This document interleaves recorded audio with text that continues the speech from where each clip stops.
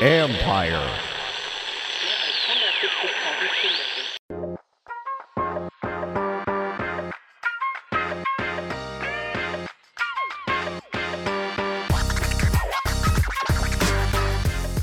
Welcome to another episode of Inside the Cap. I'm your host, Joel Corey. You can find me on Twitter at Corey Joel. That's CORRYJOEL. And you can find my regular CBS column, Agent's Take, each week on business aspects of the NFL. On today's episode, we are going to talk about what I consider the top contracts for defensive players. Now, most people talk about best worst contracts. It's usually from the team viewpoint or team perspective. Now, that's kind of tough for me to do because all my industry experience was on the agent side. So I automatically or instinctively look at contracts from the player standpoint. So we're going to be looking at things from what I think are the top contracts, defensive player contracts for players, not from a team standpoint. Now, metrics or the aspects of a contract which get the most attention publicly are overall contract value and average yearly salary. Considering football contracts aren't fully guaranteed, like in baseball or the NBA, those may be the most popular ones, but they're the less meaningful ones for an NFL contract. Now, some of the things I look at are the amount of money that's guaranteed, total, the amount of money that's fully guaranteed at signing, the amount of money of the guarantees that vest early, and I look at the amount of compensation in the early years of a contract, whether the contract is front-loaded or whether it's back-loaded. Also, a secondary item I look at is whether there's an offset clause. An offset clause means that in the case you get released, whether you get to double dip. Now, let's say, I'm going to use really simple numbers. Let's say you have a $5 million guarantee and you get cut, the base salary guarantee, and you get cut. Now, if you don't have an offset, you get your $5 million from the team that cut you, and then let's say you go out and sign for $5 million elsewhere. You get the $5 million from the new team. So you get to double dip. If you have an offset and that same scenario occurs, you have $5 million and then you get cut and you go out and sign for $5 million. The $5 million from your second team goes to offset the guarantee of the first team, so you're only still making $5 million as opposed to $10 million in my first example. So those are some of the things I'm going to kind of look at to determine what I consider to be the best contracts from a player standpoint. Also, take the circumstances into account of the contract. Has the deal held up? And you got to remember that high-end contracts are really made to be surpassed, that they're really used as a stepping stone for the next guy that comes after you to try to better it in his own negotiation. So also looking at some of the factors which played into the negotiation will also be taken into account in determining these deals. Now, the first one up is Joey Bosa's. Joey Bosa signed a deal right at the start of training camp with the Chargers. 5 years, $135 million extension, averaging $27 million per year. Now, at the time, it made him the highest paid non-quarterback in NFL history, $27 million per year. Myles Garrett had taken it to $25 million per year a couple of weeks, three weeks earlier. So the anticipation was that Bosa would top Myles Garrett, but the question would be how much. Didn't see $27 million coming in is where he would land. I thought he might get to maybe 26.25, but to get to 27, that was a bit surprising. There's $35 million of signing bonus, which is the second biggest signing bonus for a non-quarterback. The first 3 years are fully guaranteed at signing. There's $78 million, which is fully guaranteed at signing. That is a record for non-quarterbacks. There is $102 million in overall guarantees. That is also a record for non-quarterbacks. So the guarantees are great. The first 3 years fully guaranteed at signing. The fourth year guarantee vest in 2022. The 2023 guarantee vests in 2022. So you are not getting rid of Joey Bosa most likely through those first 4 years. And he has $102 million of money in the first 4 years in straight cash. In terms of cash flow, that $78 million is the most 3-year cash flow for a non-quarterback. The first 3 new years of the contract are $87.64 million. That's also the most of the first 3 new years of a contract. Now, he and Myles Garrett both signed 5-year extensions, but Bosa first 3 new years, 87.64. Myles Garrett, 80.2. I know there's a $2 million difference per year in the average yearly salary, but there's a bigger spread in the first 3 years. So Bosa's deal is more front-loaded than Myles Garrett's deal. And once the guarantees run out, the Chargers are going to have to make a decision on Bosa in 2024 and 2025 early. That's because he's got a $7 million third day of the year roster bonus in 2024, which means they'd have to pay, if they pay the $7 million, they're not going to pay the $7 million and cut the guy. So if they pay the $7 million, he's going to be safe in 2024. There's an $8.36 million third day roster bonus in 2025. So that March, they got to decide whether they're going to keep him around or not. And the reason those are important, because a couple of years ago, if you guys recall, the Cowboys cut Des Bryant at an inopportune time. He had only base salary left in the 4th year of his contract, which is when they cut him. They cut him April.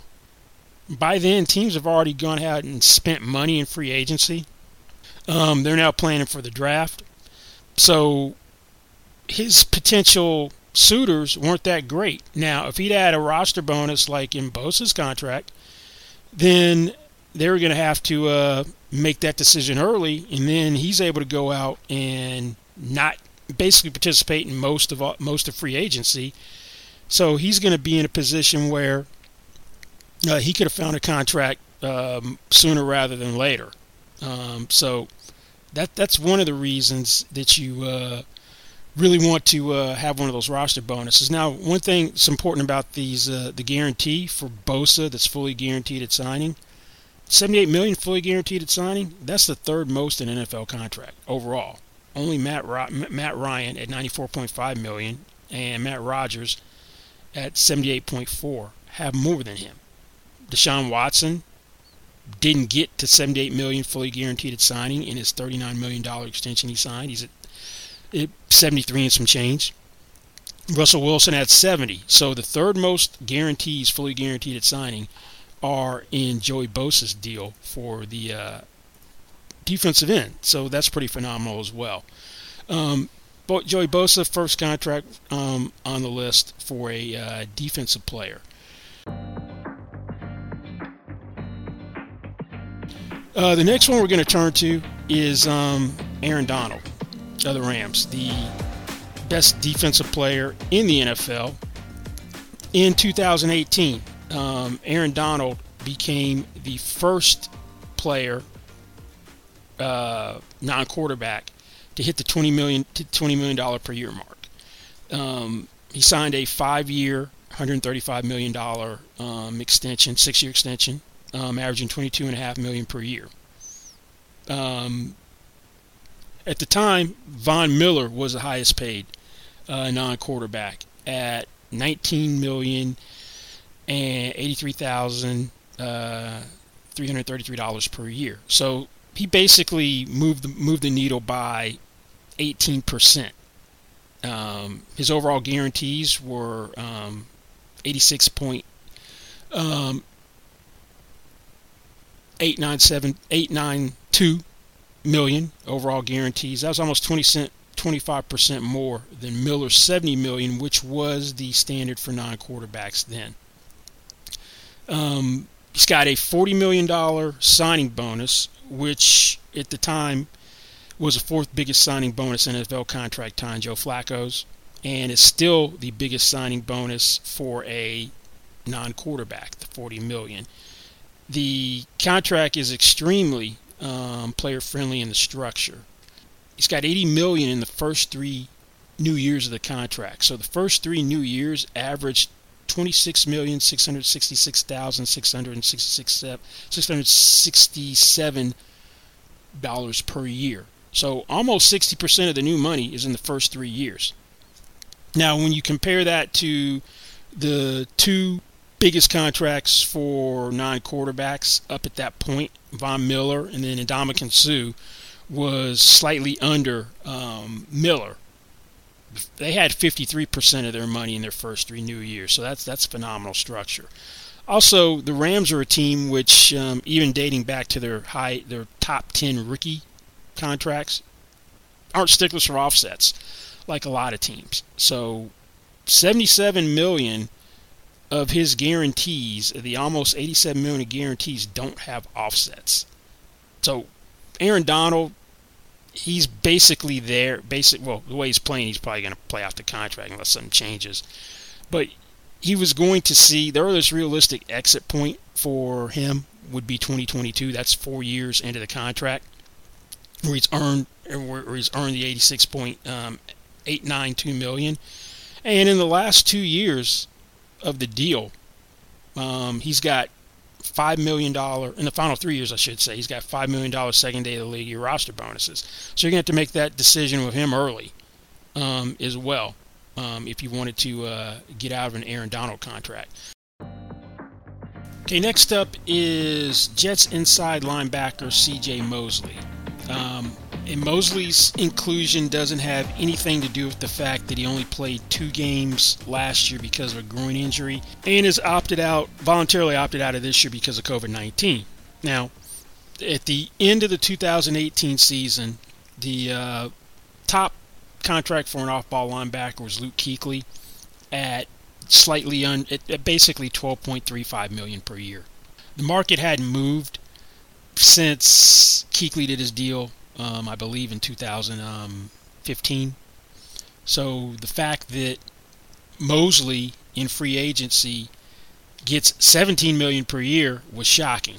The expectation was maybe the market could move to 15 because it had been stagnant, but to go to 17, nobody saw that coming. Now, in this deal, there's $43 million fully guaranteed at signing, which is the most for an off-ball linebacker contract, and $51 million in overall guarantees. What this deal did was it set the stage for Bobby Wagner to leapfrog him at $18 million per year on his 3-year extension. So Bobby Wagner doesn't get to 18, and Bobby Wagner should be the highest paid guy because he's the gold standard and probably going to the Hall of Fame once his career is over. But he's not getting close to 18 if Mosley comes in at 15. So this deal just dramatically changed the marketplace. Now, one thing which is pretty interesting is he had a $10 million roster bonus this year, Mosley, 5th day of the league year roster bonus, that was fully guaranteed pretty much at signing. Now, because of the way the COVID-19 rules work, that he gets to keep the $10 million roster bonus this year, even though his contract tolls and everything gets pushed back a year. He's got the $10 million. The $6 million of his fully guaranteed base salary moves to 2021 because his contract now expires a year later than it should have. And what was going to be his 2021 base salary, which now goes to 2022, there's $16 million of base salary. $8 million was fully guaranteed at signing practically. Then the other $8 million became fully guaranteed on the 5th day of this league year this past March. That would have been March 22nd when that happened, the 5th day. So he's essentially assured of making the $51 million over the first 3 years. Just the fact that he moved the market in such a dramatic way that nobody anticipated, and he's basically got the first 3 years of the contract are the reason that C.J. Mosley is on this list. Next up is Jalen Ramsey. The cornerback market had been stagnant as well. In 2014, Richard Sherman became the highest paid corner at $14 million per year, and then Patrick Peterson topped him before the season started at $14.01 million.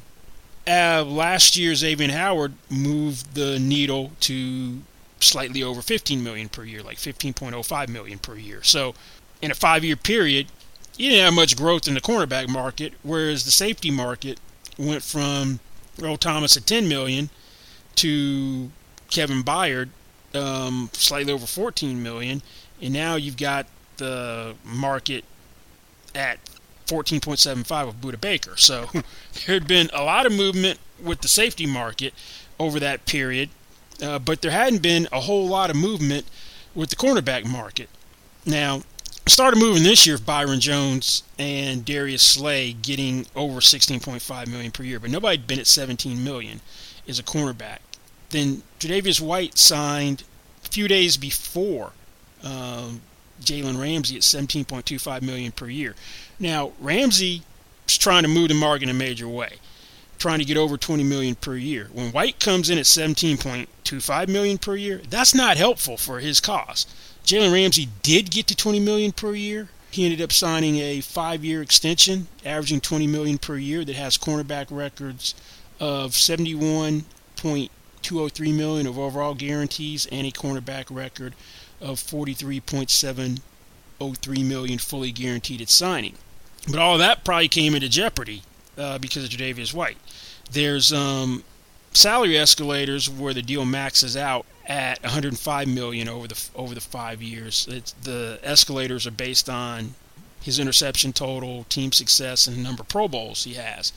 But who's to say that if White should have waited? White should have been patient, let Ramsey go first. I know the deal got done a couple days before the season opener, but things can get done quickly in the NFL when sufficiently motivated. So he may have been at 21 if White waits, because I'm sure the Rams are like, during the negotiation, see, White came in at 17.25. Why should we do any more for you than what we have to, than where we were at that point in negotiation? Since the market hadn't moved, he's the first guy to move it in a tremendous way. The cornerback market, the first $20 million per year defensive back. Also, it's just the Rams, so there are no offsets in part of the guarantees. So he's got no offsets for the $43.703 million that's fully guaranteed at signing.